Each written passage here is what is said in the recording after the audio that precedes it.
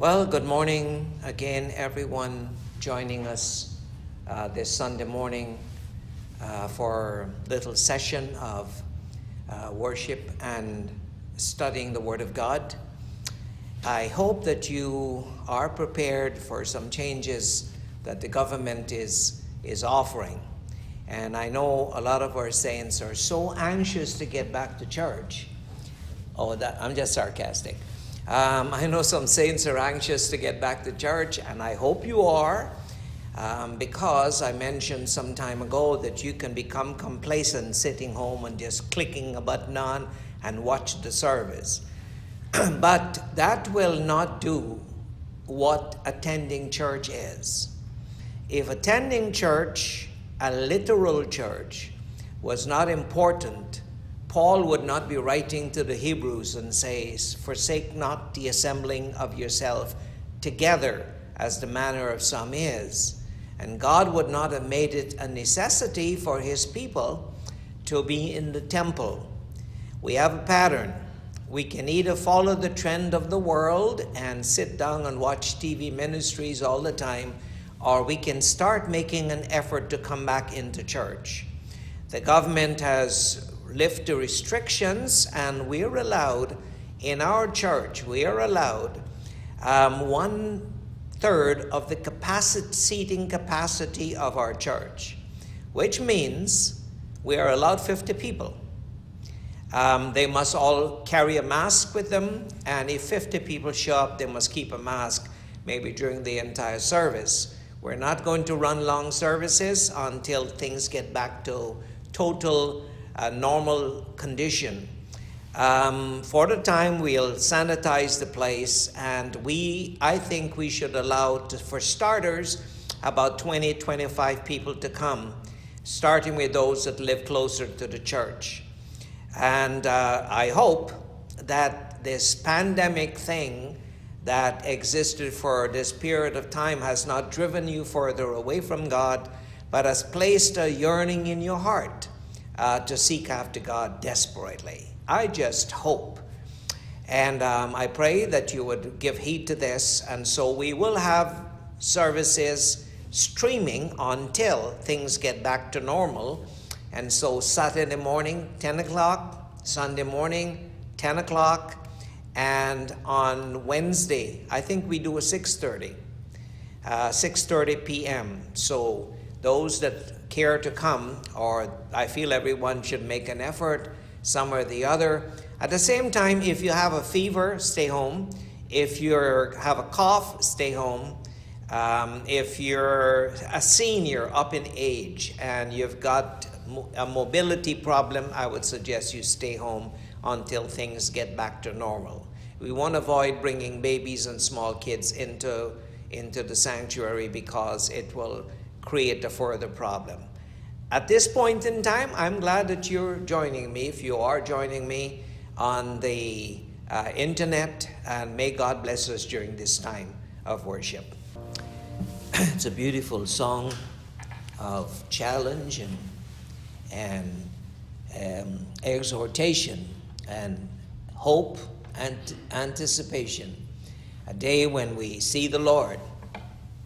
And the scripture does tell us that when we see him like he is, we shall become like him.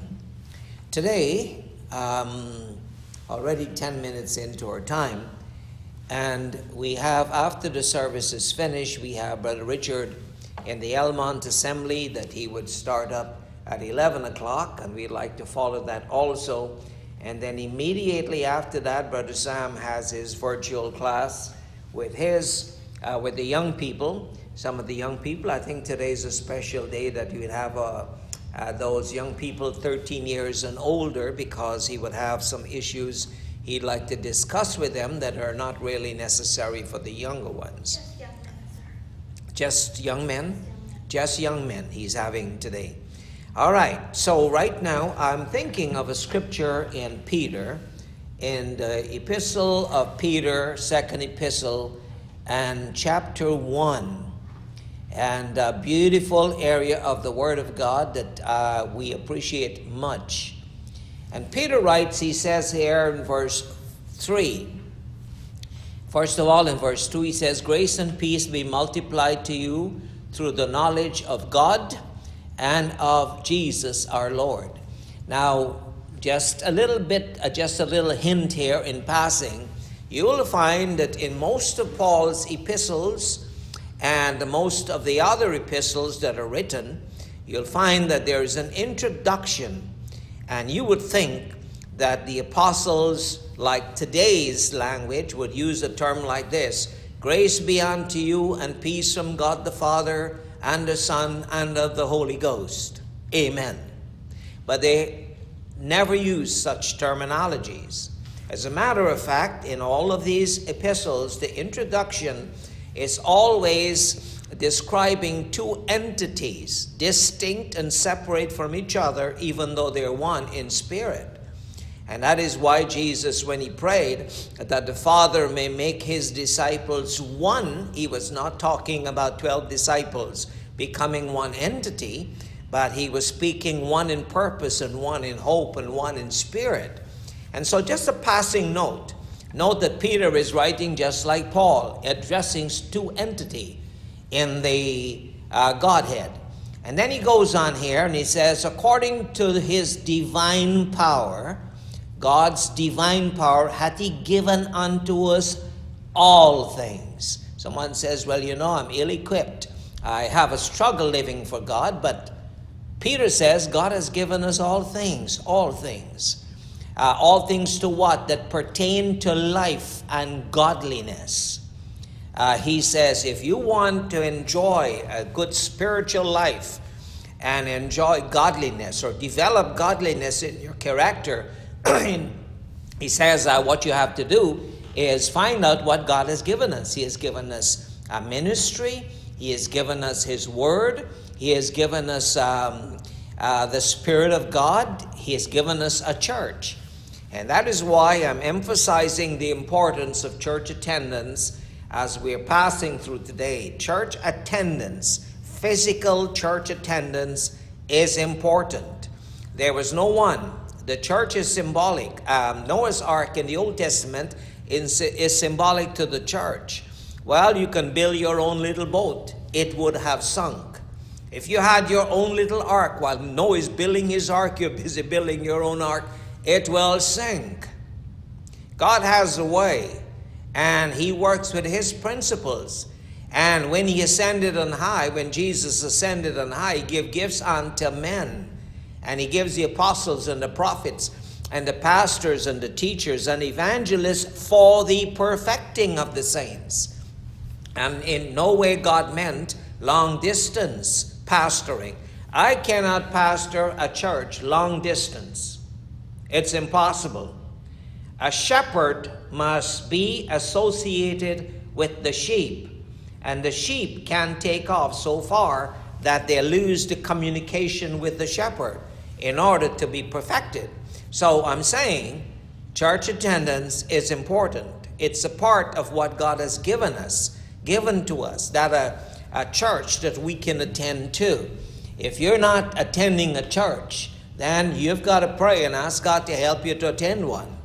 Find a body church and attend, not some cold little non-Pentecostal church somewhere. And so we have the church here in Mississauga, and church attendance is a priority. And every one of us in this assembly is on trial. Every test, whether a situation is lucrative or non-lucrative, whether a situation involves sicknesses or some other negative circumstance, every circumstance and situation is intended to work for good to them that love God and are the called according to his purpose. If you're non-elect, this does not apply to you. If you're non-elect, then stay home and avoid church and avoid the ministry and avoid all these things that the Lord has given us. But Peter said, the Lord has given to us, according to his divine power, all things that pertain to life and godliness, through the knowledge of him that has called us to glory and virtue.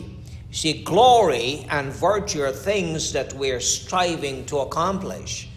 Paul made a statement in Romans. I'm coming back to Peter here, but in Romans, his letter to the church at Rome, in the 2nd chapter, he makes a statement like this. As soon as I can find it here, he says in Romans chapter 2 and verse 7, he said to them, that is to us, he says to them, back up a little, he says, verse 5, but after thy hardness and impenitent heart, you can treasure up for thyself wrath against the day of wrath and revelation of the righteous judgment of God. In other words, you can be a child of God that's building up wrath against you by violating and not conforming to the principles of God's word. I'm not concerned how much scripture you can quote or how well you're versed in speaking out or reciting verses from the Bible or knowing the doctrines. Obedience is priority. Obedience and following the protocol that God demands for his people is priority. And so Paul writes here, he says, who will render, verse 6, to every man and woman, that is, according to their deeds, whatever you do. Someone says, well, what am I doing? I'm coming to church in futility. No, when you come to church and you attend the service, you are nailing yourself into the work of God. When you give an offering sacrificially, you're putting yourself into the work of God. You're nailing yourself into the work of God. You're fortifying your position. As a matter of fact, when you obey the word of God, the written word of God, the living word of God will start to be developed in your life. Jesus will be developed by your obedience to his written word.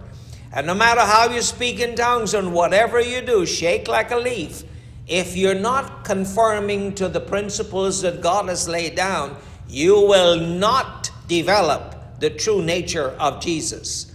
And so, again, I say, if you're non-elect, you can ignore what I just said. And it goes on here, Paul says, to them who by patient continuance in well-doing. Church attendance, I'm nailing this morning. Patient. I'm there. I've been in Mississauga. I've been in Canada for 40 years. And in 40 years, I have not missed being home because I've got a fever or got allergies or something. I've not missed more than 4 services that I can remember. And 2 of those services I remember clearly was when I had an injury that immobilized me and I could not attend church. But you know, the Saturday night I was miserable, but the Sunday I preached to the church from my bed at home. I was in church. Not physically, but I was there on my phone preaching out to the congregation. And I came hobbled down with my foot in a cast. I think it was about 30 days. And I did not miss a service. I put a bar stool at the pulpit, and that's where I preached. And those of you that were in church during that period of time would remember that. Now, why am I saying that? Because I set a good example. I'm not a leader that tells you do what I say and don't do as I do. No, I lead by example. And so I've set an example of a flawless, almost flawless church attendance. And so I am seeking for some benefits, spiritual benefits from God, an accomplishment from God, but it needs a patient continuance. I start today. I'll continue tomorrow. I started many years ago, 40 years ago, and I've continued nonstop. And if God gives me another 40 years, I will continue by God's help nonstop. And Paul says to them who by patient continuance, in not just beating the air, but in well-doing. I believe in supporting the church financially. I've never failed. As a matter of fact, when the scripture demands 10% of my earnings, I give 20. Why are you doing this? Because I'm nailing myself into the church. I'm hoping to get the accomplishment that I'm striving to. I have a goal, and this goal demands the sacrifices. and I'm putting in more than is necessary. But God will. That's why I can't backslide easily. That's why I can't get discouraged easily. And so it goes on here, to them who by patient continuance in well-doing, I'm seeking for glory. What glory? Glory of men? No. The glory that comes with a resurrected body. The glory that comes with being righteous and godly. The glory of God in my life. I'm seeking for glory. I'm seeking for honor. Honor from whom? Mankind? No, I don't really care what mankind say, even though I care. If I'm shining light, I would like someone to see the light. But people might not like my light and might criticize me, call me a false prophet or a false preacher or something like that. I've been called all kinds of names. But I'm not the first. There are men that were actually killed because they were classified as false prophets. And they were really men of God. And so I'm seeking for glory and honor that comes from God, and immortality. It means I don't have immortality. My soul is not immortal. At this point in time, I'm seeking immortality. And then it says here, Paul says, an eternal life. And these are things I'm seeking. So back here in Peter, before time really runs out on us, Peter says, we're in verse 3, the latter part, to the knowledge of him that has called us to glory. That's what we must end up as, receiving glory from God. And virtue. Now I like that word virtue. And as I was pondering these areas, virtue is moral excellence and righteousness according to the dictionary's meaning. Moral excellence and righteousness. For a woman that's virtuous, it talks about a woman that is virtuous is a woman that's chaste. And it talks about a degree of chastity.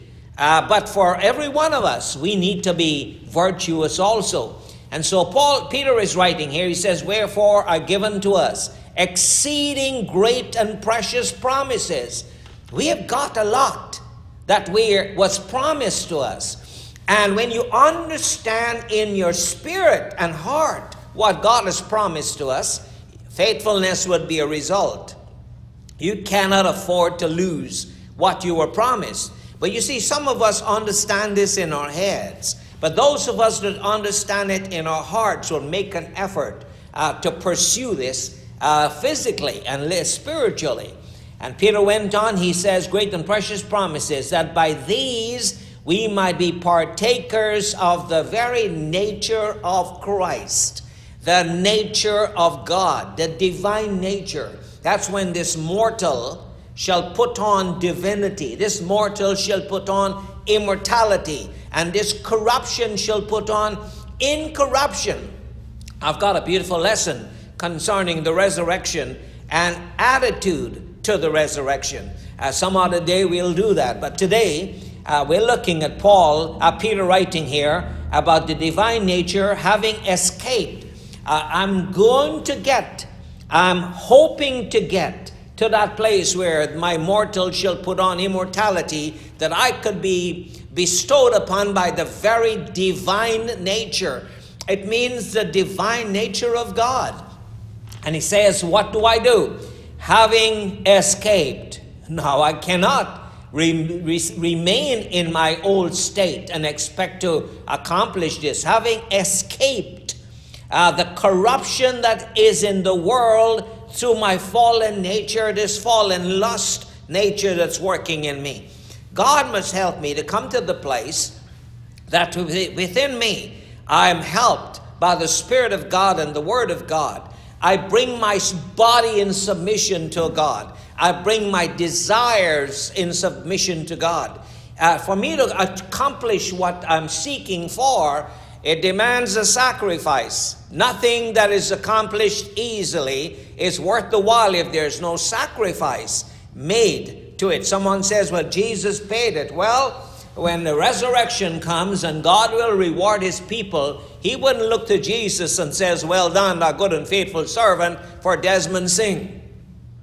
No, he'd look at me. And if I've done right, he'll say, well done, thou good and faithful servant. But if I've done evil, I'll be put aside with those that will receive the judgments of God. And so rewards are given to those according to our work, like we just read in Romans, the 2nd chapter. And this is important because when Paul wrote to the church at Colossae, he said, set your affection on things above. Now, we have to escape from this ungodly world. We have to escape. Don't let the world play on our lust and our desires and all of that. We have to ask God to help us. And so here on this Sunday morning, it says we need, having escaped from the corruption that's in the world through our carnal lust, he says, besides this, now I've escaped the world and I've got faith in God. I believe in Jesus. I thank God for Gospel Assembly Church. I thank God I'm in the body of Christ. Oh, there's so many good things to thank God for. Well, my faith is in God. I believe I'm in the body of Christ. I believe this is where God is working. It is my desire to be a part of this and to stay on with this. Well, don't just put it there and says, I'm glad. There is a demand. If you're to have faith in God, and your faith, your belief in God is to be anything worth the while, you must do something with your faith. See, James wrote, and he says, show me your faith. Show me your faith without your works. He says, and I'll show you my faith by my works. I'm just quoting James off the top of my head. Let me find that here. In James, the 2nd chapter, he says, I'm trying to find the verse of scripture here. He says, yea, a man will say, thou hast faith, and I have works. Verse 18, 2nd chapter of James. He says, show me thy faith without thy works, and I will show thee my faith by my works. He says, well, I believe in God. I have faith. You know, like, praise the Lord. Jesus is Lord.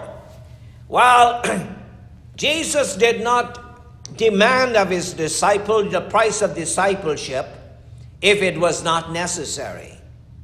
He that became the most impressive form of disciple, that left his father's comfort and the position that he held with the Father, that left that and came to the earth. This Jesus that made the greatest sacrifice and was obedient to his Father has set the example for you and I to fulfill. Now, if he made the sacrifice, the creator of the universe made the sacrifice, became a human, became a servant, and died on the cross, what makes you and I think we will get off by treating God so lightly and our dedication so lightly? We need to sacrifice also, and that is why Jesus said, he says, if any man will be my disciple, let him deny himself, take up his cross and follow me. And it takes denial of self and sacrifice in order to please God. It is absolutely necessary. And Peter went on here, he says, and besides this, you got faith? Well, wonderful. It's wonderful that you have faith. He says, well, besides this, giving all diligence, add to your faith. He says, add to your faith virtue. In other words, if your faith is to survive, it must have virtue.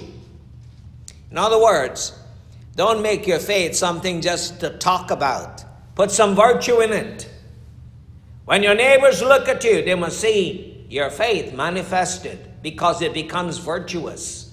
It becomes a moral excellence is seen. It becomes useful. It becomes beneficial to those around you. Your faith must become virtuous. Show me your faith by talk, and I will show you my faith by walk. That's what it's all about. So if you have a faith, I believe in two in the Godhead, I believe in the kingdom, I believe all these doctrines, brothers, saying, if you only know, my knowledge of revelation is so tremendous. My friend, your knowledge amounts to nothing if your faith is not manifested in a lifestyle to correspond with what you're talking about. Let's put our faith in operation and let it work for us. And so Peter said, add to your faith virtue. In other words, make your faith virtuous. Hold your finger in 2 Peter and turn back with me here to Proverbs, the 31st chapter, I think I want, of Proverbs, where he talks about a virtuous woman. And I just want a few verses here because Solomon is writing about what a virtuous woman is. And this is a woman. But every child of God should think of virtue, something that should be pursued. And so if you think about yourself as being a woman, be a virtuous woman. I know there are certain pros and cons about a woman's place in the church and how her place is in the home. Well, we're not dealing with that today. I'm just talking about a wonderful woman that is virtuous. And Solomon writes in verse 10 of chapter 31, he says, who can find a virtuous woman? For her price is far above rubies. The heart of her husband does trust in her, so that he shall have no need of spoil. Verse 13, she seeketh wool. She's not just a lazy person staying home. You see, during this time of pandemic, it was a good time for wives to become more efficient in the house. You didn't have to go to a job somewhere. You learn to cook. If you did not learn to cook, you wasted the whole experience of staying home. Well, brother saying, I'm going to give my husband pork and beans and macaroni. Well, my dear, you need some older sisters that know how to cook to teach you some cooking practices. We've got some sisters in this church that can do that. Sister Chandri sitting to my right here, she can teach you how to cook. She can teach you how to sew. She can teach you how to clean house. Pastor's wife. See, in Canada, we don't have a lot of luxury like people think we do. A pastor here trusts God every day. The church here, we pay our bills on a monthly basis. Can barely make it, but we have made it. Not bunks a check in the past 40 years. God has been good to us. We don't have $1 million, but we do support some missions ever so often, every month. We don't have a lot of luxury that we can boast in. I just can't take a credit card and go buy anything. No, I have to think seriously what we spend our money on. But we've got some people in this church that I can point to. And this morning I'm telling you about Sister Chandri. She can cook. She can keep house. I told my daughter this morning, Nadine, I said, I don't know what we'll do if she's not around. Because she has become that virtuous woman in the house. And that is something remarkable that every sister in our assembly and around the world should strive to become virtuous. And Solomon went on here, not to stay the whole time on this. He said in verse 13, he says, she seeketh wool and flax, and worketh willingly with her hands. She's like a merchant's ship, and I want to skip some of these. Verse 17, she girdeth her loins with strength. She's not whiny about anything. Oh, my trial might come, a testing would come. And I know many a time Sister Chandri is not well, but when she hears someone else is sick, she suddenly gets the strength to comfort them. I think that's a virtue, a virtuous woman. She's not concerned, well, I'm not feeling good. No, whether she feels good or not. If you're dying in the hospital or something is wrong with you, she's the first one there. And this is what Solomon is talking about. She girded her loins with strength, and girded her arms, and strengthened her arms. Verse 20, she stretched forth her hands to the poor. Yea, she stretched forth her hands to the needy. When you've got a woman like that around, or you got some brother like that around, you got a good one in the assembly. In verse 25, strength and honor are her clothing. She shall rejoice in the time to come. When you look at her, you don't see weakness and problems. You see strength and honor. I'm not making up stuff here today because I want Sister Chandra to cook a nice meal for me. No, I don't even have to ask for that. It is done without me even desiring it. It says in verse 26, she opened her mouth with wisdom, and her tongue is the law of kindness. Now, this part I'm not so completely sure, because she could be very blunt. She could be very blunt. She is a straight shooter. If you're a hypocrite, she says, well, you need to stop being a hypocrite. So it is truth, and it will give you strength. It says here in verse 27, she looketh well to the ways of her household, and eateth not the bread of idleness. Her children rise up and call her blessed. That's what we did this morning. Her husband and her children. Her husband also, and he praised her. Isn't that wonderful? Verse 30, favor is deceitful, my friend, and beauty is vain. When you're looking to get married, search someone for one that is virtuous. He says, but a woman that feareth the Lord, she shall be praised. Give her of the fruit of her hands, and let her works praise her in the gates. Back to Peter before time runs out on us in 2 Peter. So Peter said, you got faith? Then make your faith virtuous. He says, and then you can add a few other things. He says, and to virtue, you add faith, virtue, number 1. Number 2, knowledge. Number 3, temperance. It is sad when a pastor gets up and he preaches a lesson 20 times in the same church, and then he asks a question and nobody has an answer. But you know what? You come to the place, you like people to get knowledge. Knowledge in the work of God. Knowledge in the Word of God. Then you might get all the accumulated academic knowledge. It's good. Might be necessary for your job. But what is necessary for your price of discipleship is knowledge of the Word of God. And we are pleased to have tapes and messages that could be recorded. And now we are on Facebook, and it's there.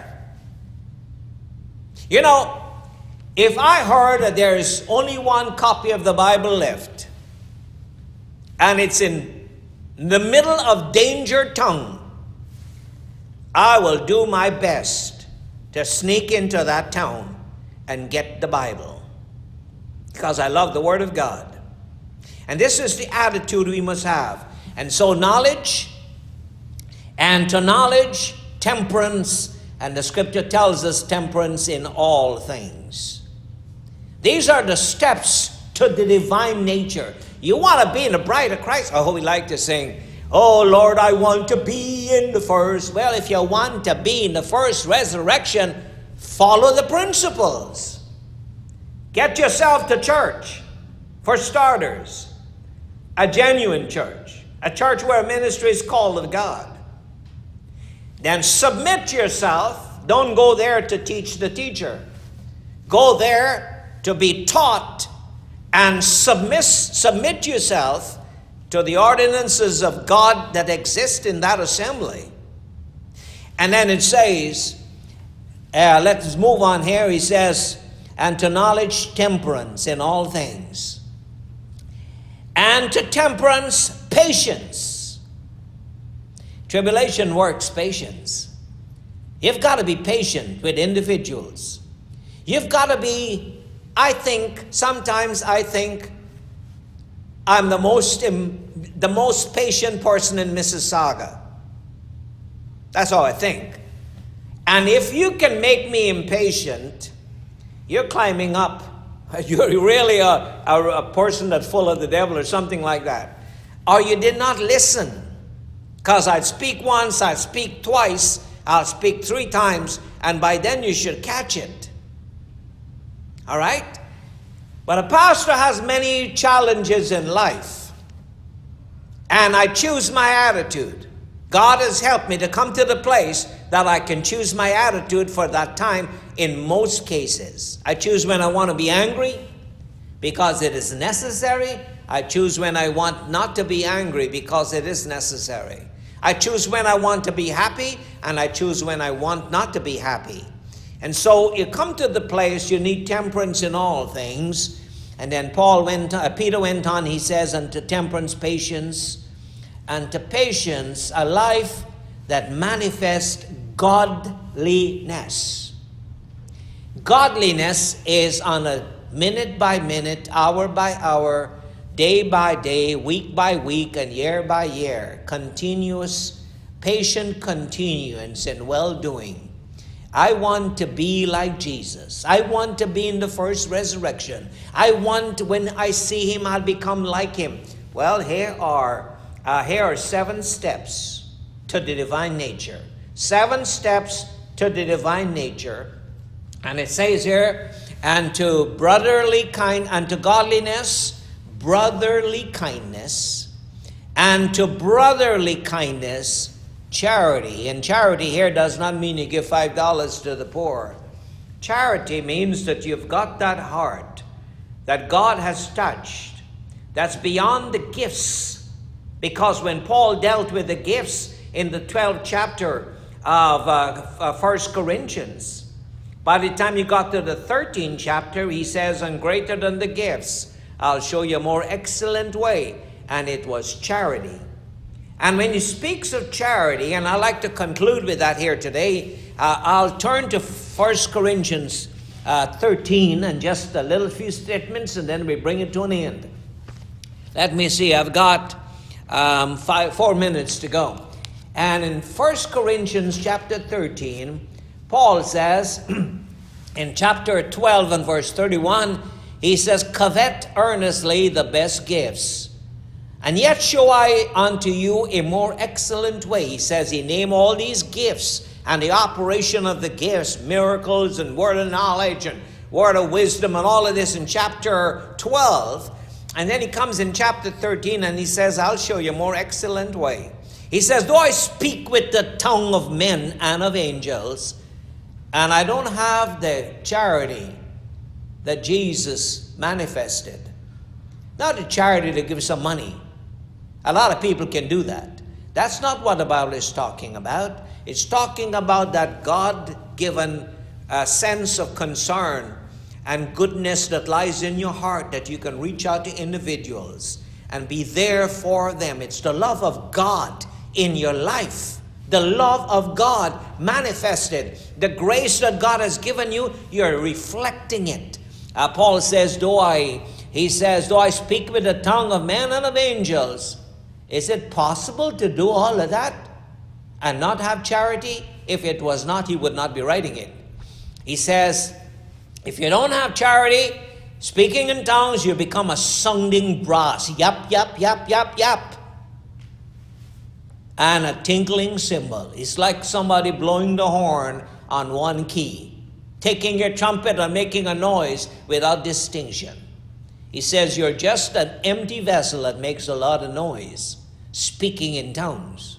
He goes on here, he says, verse 2, and though I have the gift of prophecy and understand all mysteries, man, my knowledge is so good. And though I have all knowledge, and though I have faith now, so that I could remove mountains, what a tremendous faith you got, and have not charity, you're not even zero. You are zero. You're not even a little bug crawling around. If you have all the gifts and you don't have the fruit of the Spirit manifested in your life, which is called charity, which is an expression of all the fruit of the Spirit put in one word, you are nothing. And so today, let's examine ourselves. It goes on, and though I bestow all my goods to feed the poor. I thought that was charity. No, it's not. And though I give my body to be burned, I'm a martyr. It doesn't matter what you do. And have not charity, it is of no spiritual value to you.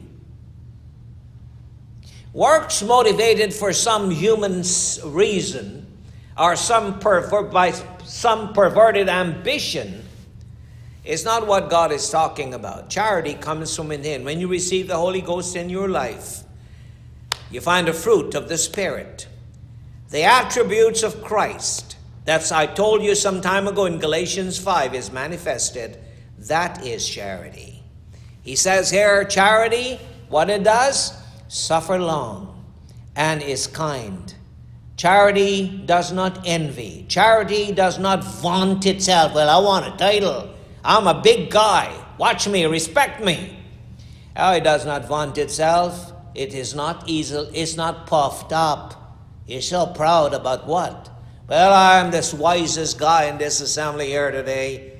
I testify, I preach, and all the saints were at the altar. Did that puff you up? Then I wonder what used you to preach.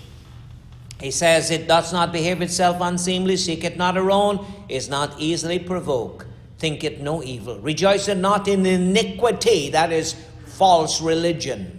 He says, but rejoice it in the truth. It beareth all things, believeth all things, hope at all things, endure at all things. Read this when you get home, when you're sitting by yourself. Charity never fails, but whether there be prophecies, they will fail. Whether there be tongues, they will cease. Whether there be knowledge, it shall vanish away. For now, in the human flesh, we know in part, we prophesy in part. But then, when the kingdom is come, that which is in part will be done away. We see through a glass, verse 12, darkly right now, but then face to face. And verse 13, I'll close with this. He says, and now abideth three things: faith, hope, and charity. See, faith is the belief. Hope is what we hope to get. Charity is the manifestation of faith. It's when you add virtue to your faith, it results in charity, a godly lifestyle that must be accompanying your belief and your concept in God. May God give us charity. May God give us His Spirit. May God help us. May this lesson be a blessing to you. Let's pray. Father, thank you again for this time we can spend together in your house. Thank you, Father, for these 7 steps to the divine nature that we can look at. But most of all, Father, we thank you for charity that can be manifested in our lives. Please, oh God, help us. Please give us genuinely your Holy Spirit, that we might be submissive to your plans. In Jesus' name we ask for your blessing and hand upon our lives. Amen and amen and amen. And God bless you. See you again on Wednesday night.